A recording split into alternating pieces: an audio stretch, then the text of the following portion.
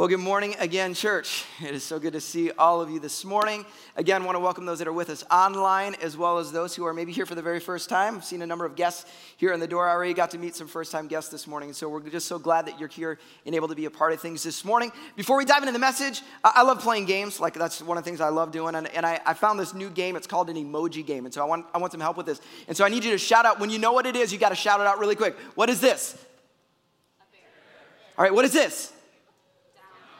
Awesome. Next one. Bear down. Go Bears.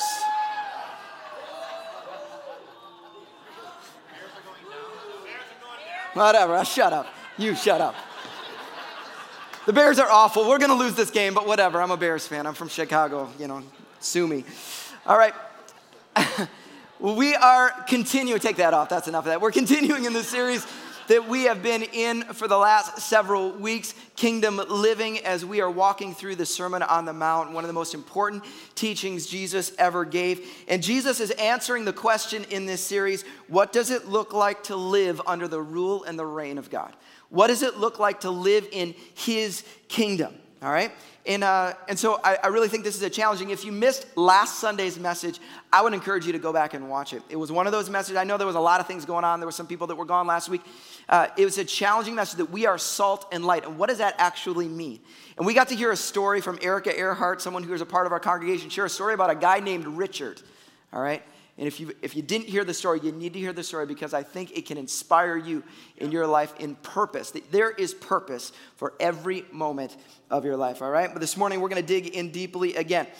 Some of you can relate to this. When I was growing up, faith felt like it was a little bit about just trying to keep the rules. Like it was a little bit of like, I got things I got to do and things that I don't do. Can anybody relate to that your faith kind of felt a little bit like that growing up, all right? I think some of us can do that.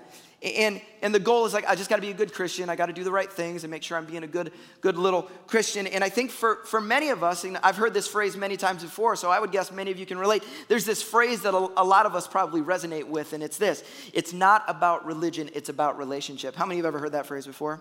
Right? Maybe you've even said that before. Yeah, it's not about religion, it's about relationship. And I would say this, when understood the right way, this is absolutely true, okay?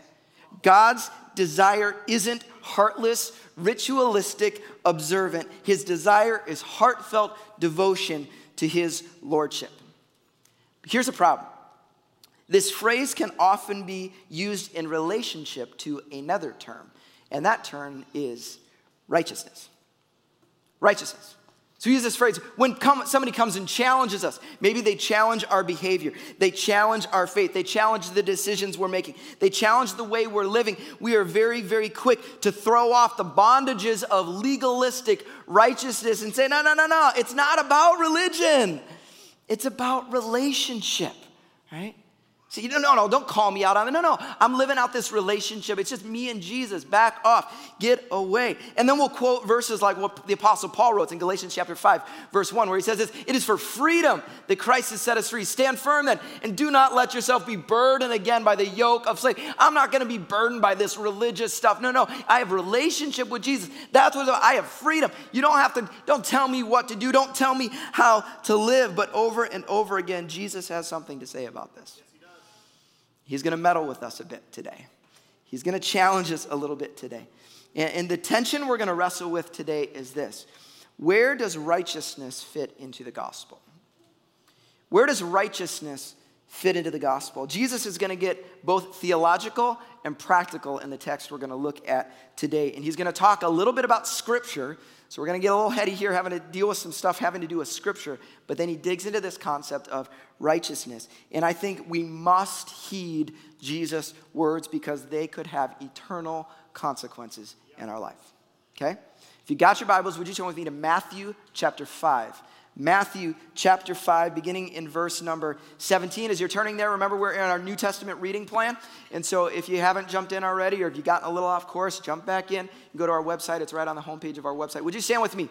So we're going to read our primary text here this morning. If you're a first-time guest here, hey, there's nothing sacred about us standing. It's just our tradition to say, God, we value your word more than my words. And we stand when we read our primary text. Matthew chapter 5, beginning in verse 17 says this. Do not think that I have come to abolish the law or the prophets.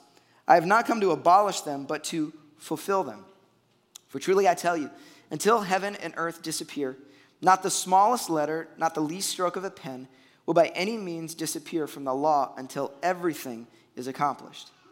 Therefore, anyone who sets aside one of the least of these commands and teaches others accordingly will be called least in the kingdom of heaven. But whoever practices and teaches these commands will be called great in the kingdom of heaven.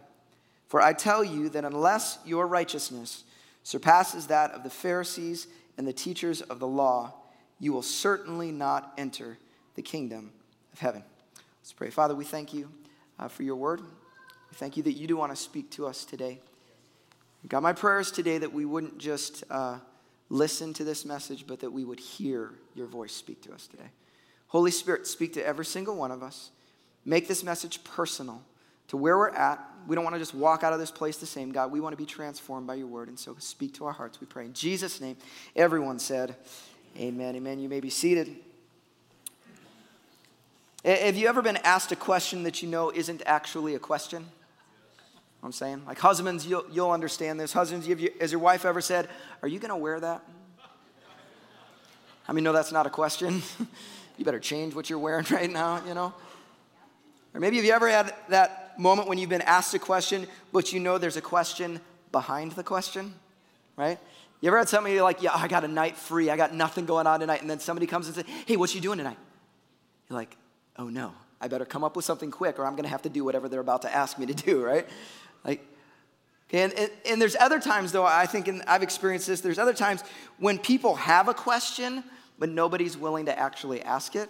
Like everybody's just dancing around. It's like, just ask the question. We know what you want to know, but nobody's willing to ask the question. And I think that's actually what's going on in the text here.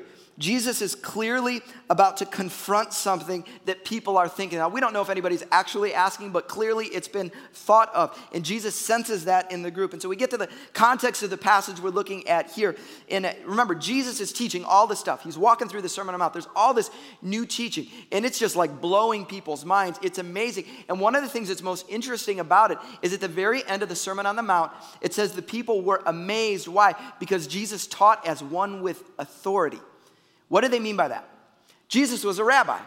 And here's what rabbis usually did. They would go and they would leverage the authority of the rabbis they learned from. So when I teach you something, I say, as rabbi, famous guy said, and then quote that rabbi. That's where they leverage the authority of people above them. We do that in writing. If you read a book, a lot of times they're citing all of these other sources and these other resources.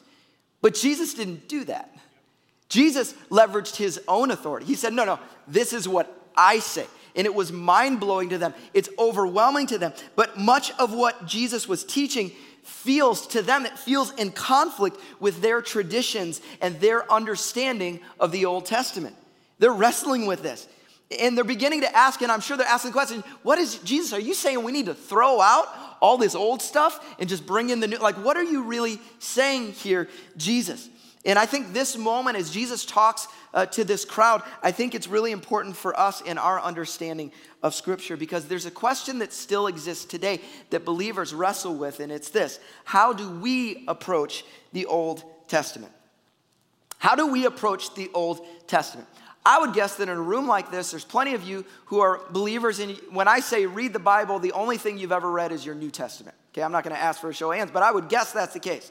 Because there's a lot of us that dig into the Old Testament and we're confused. We're like, I don't even know what's going on here. I don't understand it. It's hard to apply sometimes. I don't have the context for that thing, so I don't even know what it's trying to say. So let's just turn to stories about Jesus and let's go to the New Testament because it's a little clearer. It's a little easier for us to understand. And that's probably true for most of us, okay? But then what do we do? Because it's really easy to have this disconnect between the Old Testament and the New Testament. And some people even draw a dividing line and say, yeah, that stuff doesn't really matter. Let's only talk about the New Testament. And historically, there have been multiple heresies that refer to the God of the Old Testament as if it is a different God than the God of the New Testament, okay? And so what do we do with this?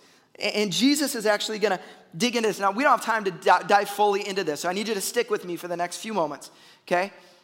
We don't have time to dive into this fully, but I think there's two principles, there's two thoughts that Jesus exposes here that I think are critical for us to understand that we need to take hold of as it pertains to how we approach Scripture and particularly what we do with the Old Testament, all right? If you're taking notes, there's two things here. Number one is this. Don't misunderstand Jesus as desiring to throw out the Old Testament. It's a starting point. Don't misunderstand it, because that's what he's confronting. Because they're going to say, what do we do with it? Like, should we just throw all this stuff out? Is that what you're asking? He said, no. Don't misunderstand Jesus as desiring to throw out the Old Testament. Look at verse number 17. Starting words. Do not think that I have come to abolish the law or the prophets. Now stop there for a second. What does he mean by law of the prophets? The law, he's talking about the Torah, which is the first 5 books of the Bible. The prophets basically encompasses everything else. When you hear law or prophets, what you need to hear is Old Testament. Their law and prophets is our understanding of the Old Testament. That's what he's talking about here. Jesus saying this, do not think I have come to abolish, to throw out, we're done with the Old Testament. No, I have not come to abolish them, but to fulfill them. Notice this word fulfill. This is an important word. We're going to come back to that in just a couple of minutes, okay? But he goes on in verse number 18, and it says this, for truly I tell you, until heaven and earth disappear, not the smallest letter, not the least stroke of a pen will by any means disappear from the law. Stop there for a second. You're like, law? But he said law and prophets before. Is he changing it here? No. Oftentimes Jesus will refer to law and prophets or law, both of those encompassing the same understanding of Old Testament. Not by any means disappear from the law until everything is accomplished. So he starts with this phrase, until heaven and earth disappear. We have a phrase just like this, until heaven and earth disappear. What is that phrase? When hell freezes over. You ever heard that phrase before, right? Yeah, what does that mean? It ain't ever happening, right? It's don't even worry about it. We're a long ways from there, okay? And this is what Jesus is saying here, like, until heaven and earth, this is something that's going to endure. It's going to last. We're not throwing this thing out. This is something that will last. And there's literally no greater affirmation Jesus could make for the Old Testament than this moment right here. In fact, over the last couple of weeks, I was reading a number of biblical scholars, some of those not even believing biblical scholars, secular biblical scholars, and they're reading and say, you know what, however you dice this, however you slice this thing, there's literally no greater affirmation Jesus could have given to the Old Testament than this moment right here. And so what does that mean for us? We have to recognize that Jesus isn't saying we're going to throw this thing out, which makes sense because throughout the rest of Scripture, it points to the importance, okay? What do we get? We go into the Old Testament, books like the Psalms. Over and over and over in the Psalms, it talks about the value of the Word of God. And when it's talking about the Word of God, what is it talking about? Primarily about the Torah, but also talking about the rest of the Old Testament in many of these scriptures. You go to Psalm 119. It's like an entire chapter just simply talking about the value of the Word of God over and over and over and over and over again. Okay? Then we get into the New Testament. And we have the Apostle Paul talking to one of his pupils that he's pouring his life into. He's speaking to them, and he says it this way in 2 Timothy chapter 3. It says this, but as for you, Timothy, he's talking to Timothy, continue in what you have learned and have become convinced of, because you know those from whom you learned it, and how from infancy you have known the Holy Scriptures. Stop there for a second. What does he mean when he says Holy Scriptures? The only thing they have then is the Old Testament. That's all they got. Talking about the law and the prophets at that point in time. Okay? Have known as the Holy Scriptures, which are able to make you wise for salvation through faith in Christ Jesus, which is interesting. We're going to get to that in a moment. Go to the next verse, and it says this. All Scripture, again, what are we talking about? Old Testament. All Scripture is God-breathed and is useful for teaching, rebuking, correcting, and training in righteousness, so that the servant of God may be thoroughly equipped for every good work. All right? So we got the Old Testament, says the New Testament, but Jesus says it over and over again. Not only did he say what he said in Matthew chapter 5, but one chapter earlier, he is encountering the devil. It's the temptation where Jesus comes face to face with the devil. And what does Jesus quote over and over and over and over again? Scripture. The crazy thing is, he is the living word. Jesus, the living word, the living logos. He is the living word. He stands on his own authority. He could just simply say whatever he wanted to because that is firm enough. That's enough authority. But what does he do over and over again? He points back to the written word of God. That's what he quotes over and over in the face of the enemy. He says that the word of God, it's as if it becomes this protection, this stronghold that he runs to in times when the devil is coming up against him. And so, what does that mean for us? Don't misunderstand Jesus as desiring to throw out the Old Testament, okay? We still got to wrestle with this. We can't just toss it out. And I will say this. Does that mean that we've got every question answered? Nope. Anybody else have moments where they struggle? Moments where they wrestle? What is one of our core values? We embrace the struggle. We don't say, oh, let's just hide that. No, it's okay. Guess what? I don't know is an appropriate answer sometimes. When it comes to certain things in the Old Testament, I struggle with it. I wrestle with it, right? But here's the deal. I can't throw it out because Jesus said, I'm not here to abolish the law. I'm here to fulfill them. We'll talk about that here in a moment, all right? So we go on. Point number 2, though, is this, that we must approach the Old Testament in light of Jesus. How many of you know that when you have a kid or you get a dog, your life changes? You know that? Okay. You ready to get it, right? Doesn't matter. You have a kid, you get a dog, suddenly everything changed. You're thinking about things you never thought about before, right? You're like packing stuff away, protecting things, like because they mess stuff up. That's just what happens. And I'm not saying Jesus is like a dog, but it's like that, okay? Here's the deal. When Jesus comes on the scene, everything changes. And suddenly we have to live in light of that. Approach the Old Testament in light of Jesus. Look what it says back in verse number 17, where it says, do not think that I have come to abolish the law of the prophets. I have not come to abolish them, but to fulfill them. I said that word fulfill is an important word. What does fulfill mean? It means to fill up or to make complete. What Jesus was saying is that the whole Old Testament was leading to me. Like it's pointing to me. It finds its fulfillment in me. I am this fulfillment that we've been waiting for. Remember, you think about it, when it comes to the prophetic, absolutely. What? Jesus is saying, listen, I am the seed of Adam. I am the sacrificial lamb. I am the suffering servant. I am the Messiah who's to come. I am the conquering king seated on the throne. That's who I am. I am the fulfillment of these things. But more than that, Jesus is saying this, my teaching, in a sense, brings a complete picture to the Old Testament. It fills it up. It makes it complete. And so when we look at Jesus' teaching, it helps lead these people further toward truth. And this is a massive claim that Jesus is making. Because think about it for a second. The listeners, who are the listeners that Jesus is talking to? They're all Jews. From the moment they were a child, they were taught the Jewish customs, the Jewish way, follow the Jew, all this. They knew the Torah. Many of them memorized the Torah. They understood all this thing. And Jesus is literally saying, everything that your life has been about is actually found in me. It's fulfilled in me. It's been pointing to me. It's not just that Jesus is claiming that his teaching is important. Jesus is actually claiming the spotlight in this moment. Saying it's all about me. Look to me. Find your fulfillment in me. We must approach the Old Testament in light of him, right? It's a practical step for every single one of us. And one of my favorite books on preaching is written by Timothy Keller. It's a book on preaching. And one of the things that he says, and I love this, it's really transformed a lot of the ways when I look at Scripture. It's this. He said, if you haven't got to Jesus or the gospel, you're not done studying. And that's not just a New Testament tip. When we go to the Old Testament, he said, listen, go to the Old Testament, go, I'm there. This whole thing pointed to me. And so when we approach Scripture, I approach it, I'm saying, God, where's your gospel found in here? Where are you pointing to our need for Christ, a revelation of Christ? How is this a shadow of Christ? This thing is pointing us to Jesus over and over and over, because at the end, every knee will bow, every tongue confess that Jesus Christ is Lord of all, to the glory of God the Father. All right? All right, so turn to your neighbor and say, why does this matter? Okay? Glad you asked that question. That's a great question to ask everyone. You're like, what are we doing here, Greg? You're kind of going on about this stuff. Hear this. Jesus is going to confront ideas from the Old Testament in the next 2 weeks. Okay, next Sunday and the Sunday after that, he's going to approach a lot of things that are referenced in the Old Testament, okay?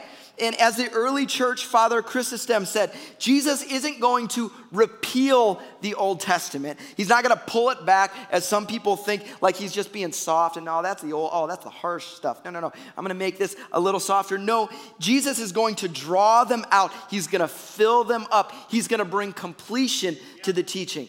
And that we understand the depth of who our God is and what he's calling and expecting of us. And I know the next 2 weeks are going to be there's some of these passages that a lot of us get uncomfortable by. We're going to wrestle with those over the next 2 weeks. So make sure you're here for those, okay? But with the remainder of our time, I want to dig into the last two verses here, verses 19 and 20, because I think this is what Jesus is really trying to get to in this moment. And I think it's very practical for us as we walk away.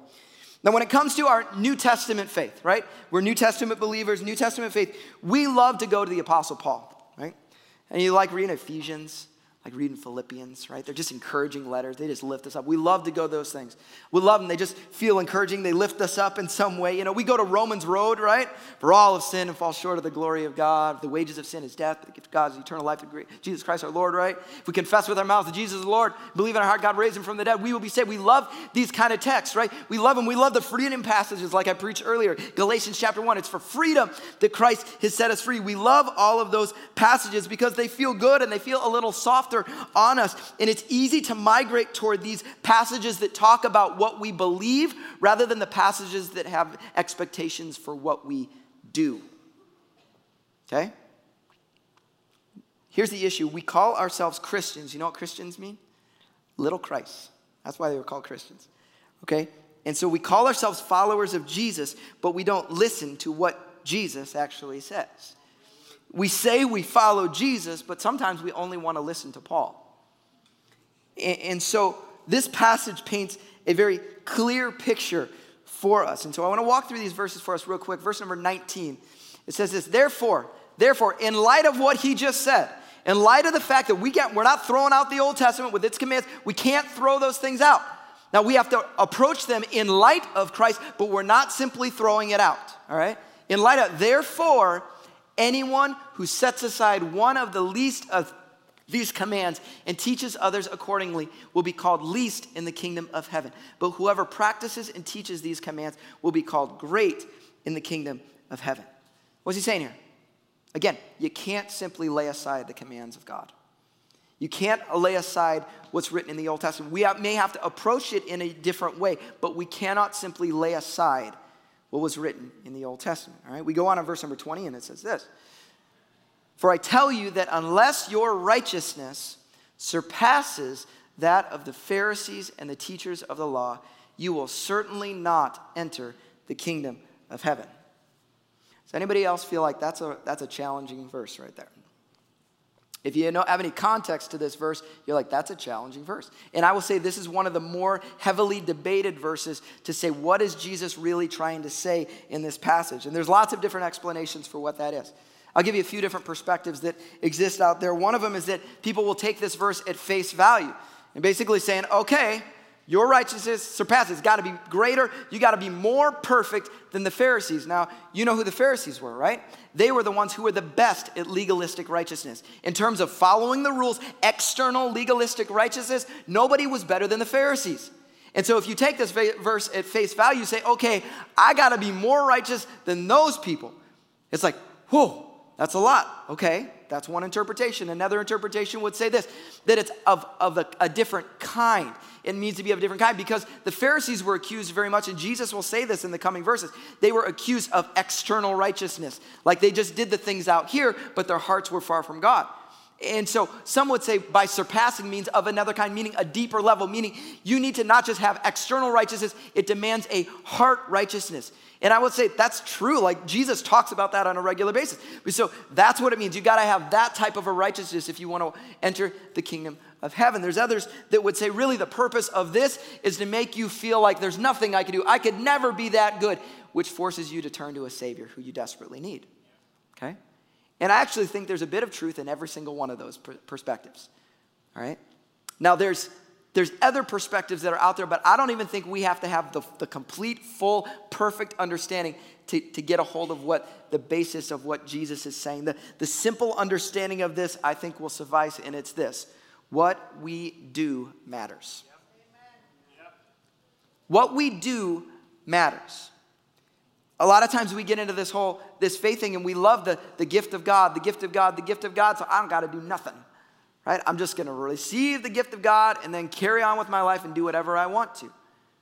The book of James says, yeah, that's not what we're talking about. That's not faith in Jesus. There's a phrase that I use over and over again here, and I will continue to use it because I think it's the most simple understanding of what faith really is, and it's this. Faith is belief lived out. Belief lived out. I say it all the time. You can't just have happy thoughts about Jesus. Yeah, Jesus is a cool guy, and I think he's my Savior, and that's great, but I'm going to just do whatever the heck I want to. Because Jesus is not inviting us just simply to know he exists, because the book of James says even the demons know he exists, and it does nothing to save them.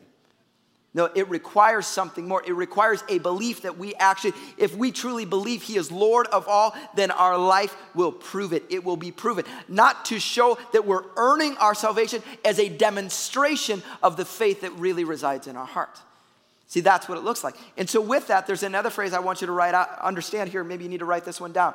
It's this, that faith in Jesus demands obedience to Jesus. Okay? You want to have your faith in Jesus? You're going to put your faith in Jesus. Great. Then you are going to have to do some things. Like, no, Greg, that's legalistic righteousness. No, that's not legalism. That's following Jesus. That's what it looks like. It demands that we do something. And I would even go a step beyond that and say obedience to Jesus in turn demands obedience to his word. What as he said, we have to respond. We can't simply just say, I'm going to carry on, do whatever I want to. No, it requires something of us. I want to get to our big so what. I always say, so what? What's the point of this thing? If you forget everything else I've shared this morning, I want you to get a hold of this. It's this. Righteousness isn't just for the spiritual, but for every believer. Righteousness isn't just for the spiritual, it's for every believer. We can draw a line. Maybe you've never done it verbally, but you've probably done it in your mind before. We can draw a line between normal Christians and spiritual Christians. You know what I'm saying? There's people like, oh gosh, they're a little spiritual over there. Like, that's not how I am, you know? We draw the line. And I think here's what we do. We're like, well, the majority of us are fairly normal Christians. Like, we just do normal things. But there's those people that they're extreme. They're a little radical. They're a little over the top. Right? We can call them, and oftentimes we will view this, that's the real holiness, that's for those people out there, you know?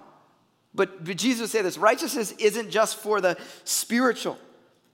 See, we consider a desire for righteousness or holiness or purity, I think sometimes we consider that as abnormal in our modern faith. Like, oh, don't be crazy. Don't be over the top. No, that's legalism, right? It's not about religion, Greg. It's not about, don't tell me how to live. No, I'm free in Christ. I can do what I want. Like, it's fine. No big deal, Greg. No, I want to say this, and some of you need to hear this. Holiness isn't legalism. That's right. Righteousness isn't legalism. Maybe we were raised where we were challenged that way at times. Okay, we were challenged and it became toxic and it became legalism.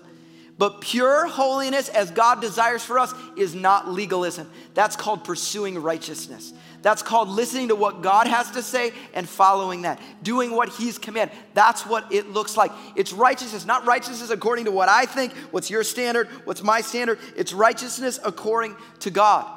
And holiness is not radical. Righteousness isn't radical. Pursuing that. Jesus says that's normal in my kingdom. Pursuing righteousness is normal for my kingdom people. So I think there's two questions that we need to ask. But even before I get there, I want to go back. What did we talk about in the Beatitudes? Remember the Beatitudes? Blessed are those who what? Hunger and thirst for righteousness. Anybody hungry right now? I'm hungry. I ate like 4 hours ago. But Jesus is saying, yeah, do that for righteousness. Pursue it. Desire it. Crave it. Run after it. And he's saying this, that's not the crazy spiritual people, the over-the-top ones that are like make you feel uncomfortable. No, that's what's normal in my kingdom. If you're going to follow me, you got to hunger after those things. Pursue the right thing. Not pursue what the world says. Not even pursue what cultural Christianity says. What do I say? And I'm going to run after that. That's the expectation. Okay? So there's two questions I think every believer needs to ask. First question is this. What does God say? Every time we have an opportunity to make a decision, to figure out what we're going to do, the first question we should be asking is, what does God say? about this thing, whatever the thing is. What does God say? And then very important is the second question, which this is the one we don't always ask, is how can I live accordingly? Based on what he has said, what he has spoken, how do I need to live? The reason we don't like to ask that is because usually something's going to have to change. You know what I'm saying? Like every time I ask it, I'm like, shoot, I'm going to need to do something different. Like I can't act the way I want to. I can't say what I want to say. I can't do what I always naturally want to do. No, I'm going to have to do something different if I'm living in light of what God has already spoken over my life. So what does it mean in your life when it comes to our words? God, what do you say? When it comes to our attitude, when it comes to the way that we live our lives, the way that we interact with other people, our sexuality, our money, our stuff, whatever the thing is, we ask the question, what does God have to say about this thing? And how do I need to live accordingly? Like, how do I need to respond based on what God has already spoken? But hear this. Righteousness, we get in this place where righteousness is all about the things you don't do. As Christians, we're really good at trying to avoid the bad stuff. Oh, I don't do that. I don't do that. And then we can get self-righteous. I don't do that. I don't drink that. I don't smoke that. I don't go to that place. I don't do those certain things. I don't do any of those kind of things. I'm holy, right? But what about the things Jesus has called us to do? That's righteousness as well. It's not righteous according to what you don't do. It's righteous according to what God is asking of us. And what is he asking of us? To selflessly love and care for others. To care for the orphan and the widow. To give selflessly, to give sacrificially, to live generously with what we have, not to withhold, but to have an open arms to say, God, I'm here to give, not to receive. I'm here to make an impact in other people's life. It's not just all about my life and my kingdom. No, it's God, it's all about your kingdom. That's what righteousness is. It's right living that way, that we would do the things and we would not do the things. Whatever it is, God, whatever you have said, whatever you have, we go through the Sermon on the Mount. God, whatever you're saying to me here, all right, how do I live accordingly? Based on what you have spoken. That's what we're challenged to. That's what righteousness looks like. And so we come to the gospel as we wrap our time up here this morning. The gospel, I love the gospel. The good news of what God has done and is doing in the world through Christ. I love it. And the beautiful part of the gospel is that we are all in the same boat, right? Raise your hand if you're a sinner out there.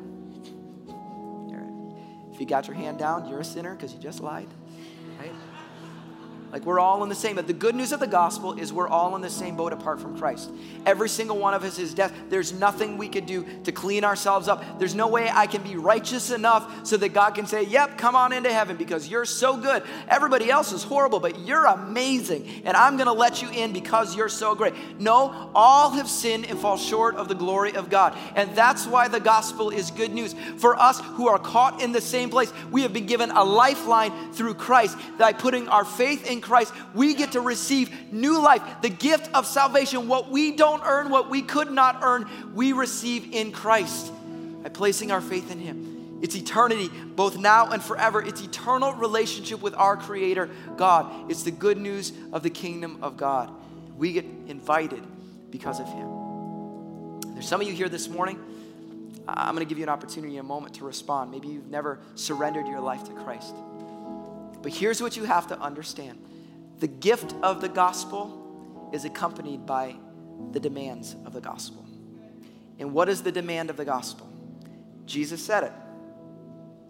If anybody wants to come after me, die. Lay down your life. Surrender. Take up your cross and follow me. That's the words of Jesus. We have to die to ourselves. It's humble submission before the King of all creation. It isn't just, I'm going to receive a gift and I'm going to carry on as I want to. No, by receiving this gift, I'm saying, God, I am yours completely. I submit myself to your lordship, to your authority in my life. Whether I like it or not, God, I am here to give everything to you. I'm going to do it the way you ask. And I'm going to ask every question, God, what have you said and how can I live accordingly? And I'm going to fail and I'm going to make mistakes. And the good news is that the grace of God is still available for us in those moments. His mercies are new every morning. But the trajectory of my life is one of submission to my King. See, we go back to the Apostle Paul. And we love Paul, all those, the good, oh, you're a child of God and you're, just all who you are in Christ, all this stuff. It's really, really good. But almost all those letters that Paul wrote, he'd also get and start meddling with the believers. Say, listen, y'all, you say you believe this, it better show up in your lives. It better show up in the way you're living. Because you're saying one thing and living a totally different way. It's as if you're spitting on the cross of Christ. And he calls them to another level. And so I'm here this morning, not because this is like the fun message that I want to bring. I'm here because it's what Jesus asks of us. I'm here saying he's calling us to another level. To not simply just take for granted the grace of Christ, but to take advantage of the opportunity to live a new way for his glory in his kingdom under his authority. And so I want to get to our challenge. And we got a challenge every week, but this week's challenge is just this. Pray for greater conviction instead of accepting a callous heart. Pray for greater conviction instead of accepting a callous heart. What do I mean? Some of you have been following Jesus for a while, I guess. If I did a little survey, there's some of you that have been following Jesus for 6 months, or some of you have been following Jesus for 10 years. Some of you have probably been serving Jesus for 30, 40, 50 years, right? Here's what can happen when we follow Jesus. Is in time, things where we had a conviction, we can suddenly get numb to. I started lifting weights, I told you, like a month ago. Guess what I got on my hands? Calluses, right here. This is dead right here. You could stick a pin in that thing, I wouldn't feel it. Why? Because I did the same thing over and over and over again, and it's starting to kill it. And here's what happens in our lives, is that we develop calluses when the Holy Spirit is bringing conviction, and we consistently say no, and we do our own thing. And the first time you do it, you'll feel the conviction. The next time you say, yep, I feel the conviction. But in time, we can develop a callus in that area of our lives. And what once was tender, what once was something we were responsive to, the Holy Spirit, suddenly we find ourselves I don't even have a problem saying no anymore. I don't even have conviction in that area anymore. And what we say is that because it's something you didn't need to have conviction, or is that because you've allowed a callus to develop in your heart? And I just want us to pray this, that God, would you give us greater conviction in the areas of our life? There are some things from your past, it was totally legalism. You need to let that go. Guess what? I don't care if you wear a suit or jeans on a Sunday. That's legalism, okay? But when it comes to righteousness as defined by God, that's not legalism. God, is there areas in my life, things that I am doing that I shouldn't be doing? Are there things I'm not doing that I should be doing? Why? Because that's what you call me to. That's the righteousness you desire me to live out. I'm going to give us an opportunity to allow the Holy Spirit to speak to us. Would you bow your heads, close your eyes across the room?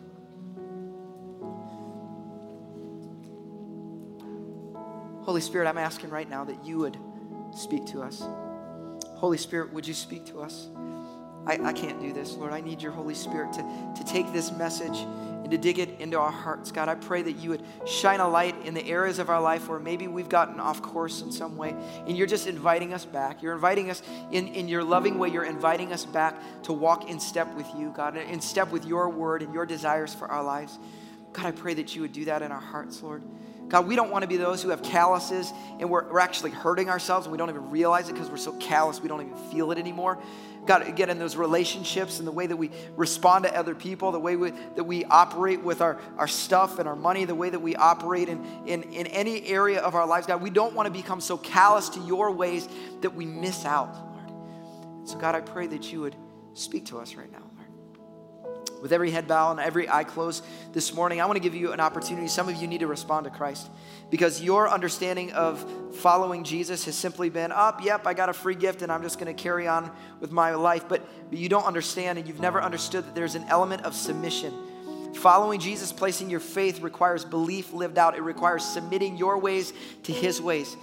And this morning, the gift of God is available to you, but it's only available through surrender. And so if you're here this morning with every head bowed and every eye closed and you want to say, yes, I want to place my faith in Jesus. I want to surrender my life to Jesus and receive the gift of salvation. If that's you, would you lift a hand across the room and say, that's me. I want to respond to Christ this morning. Yeah. Hands across the room. If there's others, I'm going to give a moment. I'm not going to rush you. Yeah. It's the greatest decision. Beginning a new journey is the greatest decision you could ever make. I feel like there might be one more. I'm going to give you a moment. If that's you, respond today. Yeah. I'm going to invite the whole room. If you would just pray this prayer with me and repeat after me. Dear Jesus, thank you for pursuing me. I admit that I'm a sinner and that I need a Savior. I believe in Jesus, his death and resurrection, and I commit my life to him. I confess him Lord of my life. Help me to live every day for your glory. In Jesus' name, amen. Amen. I'm going to invite you all to stand with me across the room. There were a number of you who made a decision to follow Christ, and I'm got something for you in a moment, so stick with me. Do not run out the door here. But I want to give all the rest of us an opportunity to respond right now, okay? And I'm going to give you 30 to 60 seconds, and I want you to pray right now. Holy Spirit, is there an area where you want to grow conviction in my heart? Is there an area where I have developed a callous of either something I shouldn't be doing or something you are calling me to engage in? And I've gotten callous to that. I've said no so many times I don't feel it anymore. Rather than accepting that, saying, well, that's just how it is, I'm going to challenge you to begin to pray, God, would you grow my conviction in that area? That I would pursue righteousness. I'm going to give you about 30 to 60 seconds. Have a moment on your own with God. Allow him to speak to your hearts. Jesus.